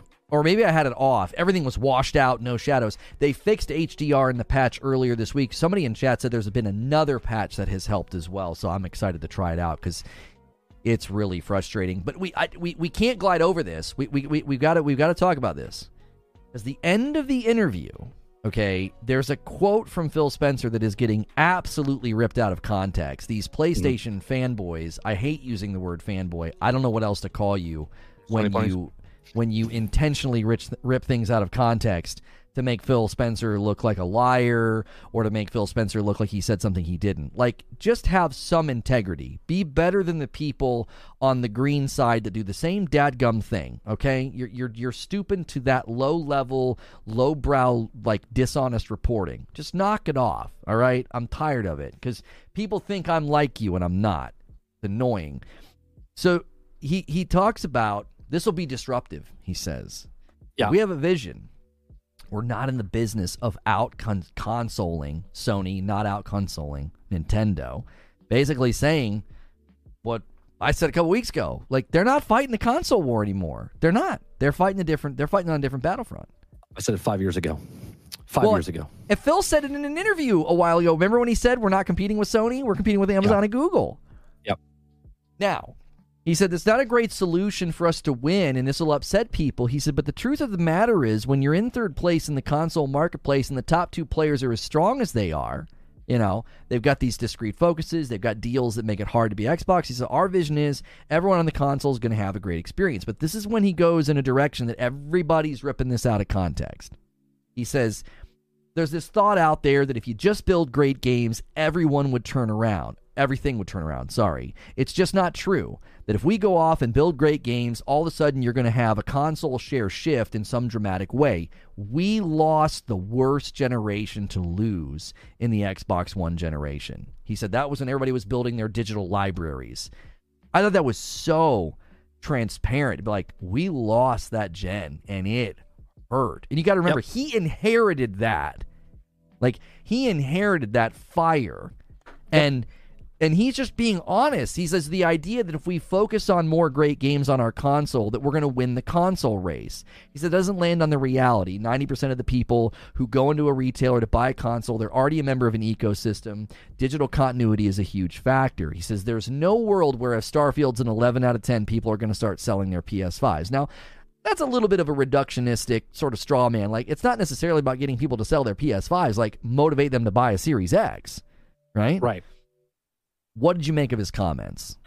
Well, he also said on that, he said that he wants them to play anywhere and everywhere, right? So they're going for that PC market, they're going for that mobile market, they're going for the cloud market, they're going for the console market. So when he says that, it's not just about, you know, you have a sunk cost fallacy in your video game system. So what he's saying is that if you own a PlayStation, you bought 100 games for it, you're just not going to trade in your PlayStation to get an Xbox, right? But yeah, you're absolutely correct. Like, people would go out and buy an Xbox, but at the same time, he's like, you don't have to go buy an Xbox. They're literally running a program right now. If you have Ultimate Game Pass, 5 friends can get Game Pass on PC for 14 days, right? Mm-hmm. That's what they're pushing. And we know that PC has more Game Pass members than the actual console members, right? So his plan, he says, we're not deviating, we're not changing, we're we're doing Game Pass, getting as many people's hands as possible across the thing, whatever you like. If you like first-person shooters or RTSs or horror games, you can play them where you want, how you want, anywhere you want. That's the focus that they're on. And they're not playing the same console game. And I like I said, I've said this 5 years before. I don't know if you guys are making fun of me or not, but I have a podcast and I have video evidence of this. So I've said it, I think it was episode 170, and I'm on episode 350.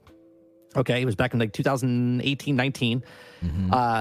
That they're not playing the same game anymore. They're not playing the same game as PlayStation. PlayStation is the leader. They've won. And I find it funny that PlayStation, you guys need Xbox to pardon my French, shit on, because if it wasn't for them, who would you compare yourselves to? You would have nobody to compare it to, and it would be bad for the industry. Okay, so you need Microsoft to be third place. You need Microsoft to make so-called crappy games so you feel better about your own purchases. Right? It's not about PlayStation, and like you said, it's not about the green box being like the blue box. Okay, he's about being as many games as many possible across as many platforms and screens as possible. That's what they're going for. Xbox is going for first-party titles, VR, great experience, high-end gaming for you. So if you're a high-end gamer, there's something there for you. You have the PlayStation 5. If you are a person that wants kid games and like fun party games, Nintendo is there for you, true and true. Okay, and then there's Xbox. Anywhere you are. If you want to play on PC, if you want to play on your mobile device, if you want to play in the doctor's office, in your car, on the train station, in your house, in the basement, in the shower, wherever you want to play, you got Xbox. And that's what he's trying to do. And I do think that's why everybody's misquoting him, you know? And I know I've been on podcasts and I interact with people on Twitter, and a lot of people are like associating me with like the hardcore Sony fans.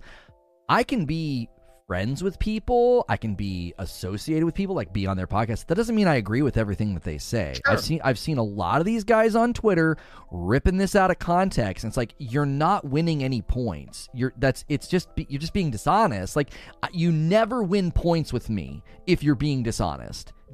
I don't care to see him misrepresented. Like, what's that accomplished? Some figment, some false narrative. Like, I find false narratives reprehensible. I don't care who they're about, okay? Be bigger than that. And he was arguing that they're going to have to go off on their own, do their own thing with Game Pass, with xCloud. It's not about, oh, we just have to deliver a bunch of great games. Now, I am going to push back a little bit on what Phil said, because I think the market he's forgetting is all of the people who own PlayStation 5s. That's a huge market. And if you started delivering top shelf, amazing next-gen games on your Series X, if you wouldn't have done this Series S crap, and you could deliver really high-end next-gen games, like if there was no doubt about Starfield, if there was no doubt, like when Doc Dark was on his podcast, he was like, there's no doubt in people's minds that Spider-Man 2 is going to blow your mind graphically. He's like, but we're all in doubt about Starfield, okay? That's not good. But if you're trying to convince me, imagine I'm not a content creator. If I own a PS5 and I'm seeing all these amazing first-party next-gen games dropping on the Series X, well, I suddenly would like to buy one. I don't need to get rid of my PS5. I don't need to shuffle over in my loyalty. I would add it to my home. I think that's what he's missing, and I don't know. And I'm not acting like I know more than him, but it's like, brother, the market is so big. People spend so much money. I got in debates about people with the PS5 Pro, like, oh, the PS5 Pro won't be in high demand. Do you know what you're talking about? People spend top shelf for the best. Look at TV sales. Look at Blu-ray. Look at all the adoption rates every time tech upgrades. He could tap into that market, and they're not. Now, they might not be interested in tapping into that market because cloud and mobile and PC is just such a giant ecosystem. There is no more this need of like, oh, we need PS5 owners to buy our console. Right. But I think personally, they missed the mark this generation by not saying, we're not competing with PS5. We're going to have our own games that motivate people to buy our system. And a lot of people who bought PS5s would have bought a Series X if they saw amazing first-party titles over there. I would like to see we don't know this stat, right? I mean, I have a PC.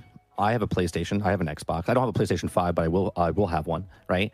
So how many people that own a PlayStation own an Xbox? How many people own a PlayStation that also own a PC? And he looks at that percentage and goes, well, let's just say there's, 122 million, I think, PlayStation 4 owners out there. Okay. How many of those people own both consoles? And out of those people, how many people also own a PC? It's probably a very small percentage, right? You either own a PlayStation, a Xbox, a Nintendo Switch, right? Or bounce out between. And he said this. He says, if you're a console person, you already have who you're dedicated to. You have that system. Well, the in between is this, the PC that's sitting in front of you, right?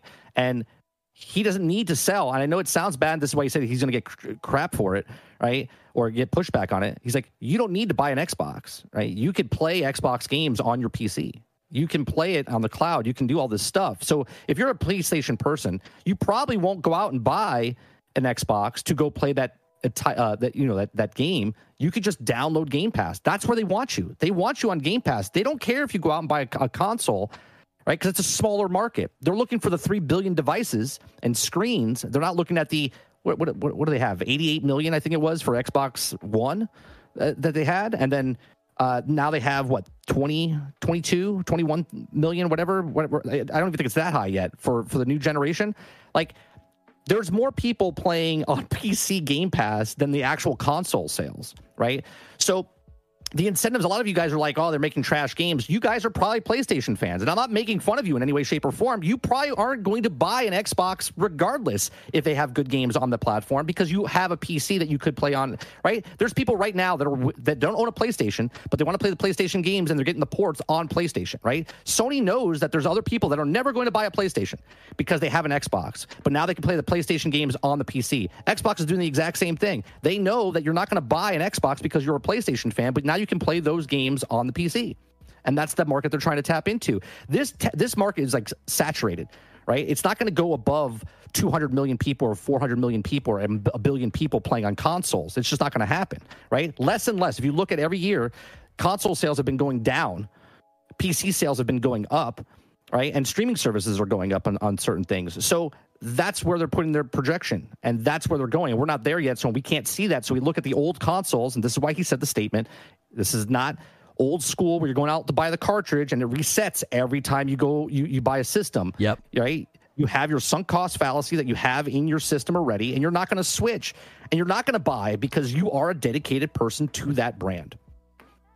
Yeah, Eugene says the PS3 360 sold a combined 170 million, PS4 and the Xbox One sold a combined 180 million. They're fighting over the same users, and now those users are entrenched in digital libraries, which is what Mike was just talking about. It was very different when you always had to start all the way over. I have to get discs for my GameCube, right? Now I have to get all these new games. You bring all your games with you now, and that's huge. That really, really is huge, because the way that most people look at gaming now, it's so different. The gaming ecosystem, culture, economy, it's gone through a metamorphosis. And everybody, I think, and this is what he was trying to dispel, just dispel this notion of, look, and this is why it's getting ripped out of context. He's not saying, well, we're not going to make good games. He's saying the solution in our path forward is not going head-to-head with Sony and just having some amazing, crazy lineup of console games, right? Right. That's why the Series S exists, by the way. Phil Spencer just explained in that interview why the Series S exists, because they're not interested in going toe-to-toe with the PS5. They're not. No. Because who cares if you get low performance on the Series S? Who cares? It's just another extension of the ecosystem, you know? It's a majority of people don't care about the quality of the games like that. We do, because we're the tip of the iceberg, not the underneath the water part of the iceberg, or the big giant wide part of the iceberg, right? So when the S is out there, yes, it's bringing us down, and we're pissed about it because it's being bottlenecked at that point. But it's a low entry point for people to come in. And now they're stuck in the ecosystem of Xbox because there's no disc drive for that. So they have to get Game Pass. That's the best value for it. Get the S, get the Xbox Game Pass, right? And this is why I said I think they're going to come out with another series console. It's going to be that price point that they said they couldn't bring it out, the Keystone. I've said this a couple of shows ago. I think there's going to be another console that comes out that's even at a lower price point to get you on your television set, so you don't have to buy the console. And it's part of the Game Pass. I don't know if they call it the Game Pass, whatever. It's going to be Game Pass. It's going to be a little dongle, a little box, a little something. It's going to be like less than $100, and they're going to put it out there, and that's how they're going to start capitalizing on that market. Guys, the reason that I took over chat, I knew that was going to take a while. I owed you 115 members, so I had to do that. That's why I'm blowing up the chat with gifteds, because we are coming to the end here, but it's not the end for all of you. If you got a gifted member today or you are a member, you can go to the members page, hit the join button, or go to your perks, or on mobile, go to your profile and go to purchases and upgrade to VIP. We are going to do an end of the week unfiltered VIP debrief on the week. Now, all members can tune in tonight at 8 p.m. Eastern. My wife will be playing Redfall. It's going to be funny because we're going to see what a normie thinks. She said, like, what's a normal person going to think of Redfall? So I thought, we'll let you play it. We have drinks. We have laughs. It's a really good time. So make sure you're here for that. Also, make sure if you're a member, get into the Discord. We do those streams every Friday night. Now, we're not just going to be playing Redfall. We got other goofy games that we can play together. But Mike's going to join us for this VIP debrief. So while you guys are considering maybe upgrading to VIP so you can come with us, I'm going to let Mike talk about his content, where you can find him, and how you can support him.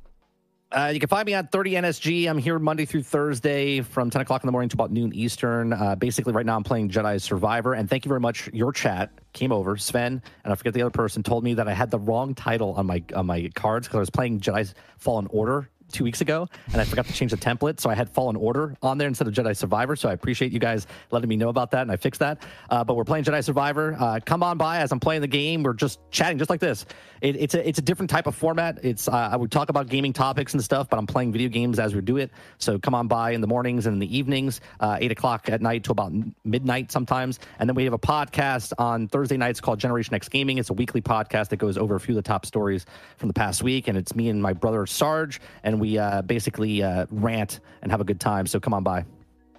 And also, Mike is not the only one who joins me for VIP. You get a little taste of what happens between me and my producer Creature, and a little bit of a flavor of how things go down and how things happen. While you guys are kind of ending your day with me, do me a favor and smash that like button. These streams on Friday with Mike, we end up with so many people in the chat, but we're always a little light on the likes, and that's not so hot for the video. It helps it find more people. I don't want to harp on that during the show. So this was an amazing show. I really appreciate everybody who did a super chat, everybody who gifted members today. Banner record-breaking day for the channel. We've never had that many gifted members ever, even at our height last year with Eknor.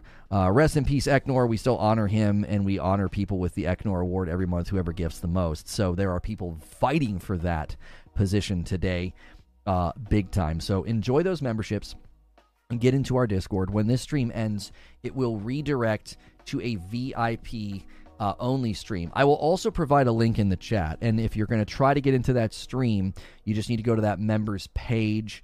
You just need to go to the way that, I think it's like see perks or something, or change, and you can also do that on the back end as well. So I am going to put a link in chat. We appreciate you guys so much for tuning in. If we don't see you tonight for the members stream, if you're not a VIP, you're not coming to the debrief, I want you to have a great weekend, have a safe weekend, watch the Derby on TV. I live in Kentucky, so sip some bourbon and watch the Derby. Is that this weekend? That's tomorrow. Oh, yeah. my wife didn't know that. She's a big fan, so apparently she's dropping the ball there. Well, it's going to be interesting. They're killing horses, so a couple of horses died. They're looking into it. Is it the scandal? Ooh. Yeah. I'll get my popcorn. Yeah. So try to get us to 500 likes before we end. We only need about 30 more, so smash that on the way out. I'm going to spam a link in chat. Again, this is for VIP only, and we will do a redirect. I'm going to get that one started. Everybody that's been watching and supporting the channel all week long, thank you so much for doing that. All right, this is going to be another VIP unfiltered debrief. This is something that we do specifically for VIP members and above. So if you've upgraded to VIP, maybe you've been a member a long time, maybe you just got gifted a member and you decided that you wanted to jump in and be a part of what we do here, we greatly, greatly appreciate that, and we hope that you guys really, really enjoy this. Thank you so much for being a part of what we do here in this community, and appreciate Creature and Mike joining me. I'm going to end the previous stream. We did a pretty great show. That's got to be one of our better shows, better turnouts, where Mike and I just broke down Xbox can't seem to win. So I'm going to end that and do a redirect and bring folks over. And really, what an insane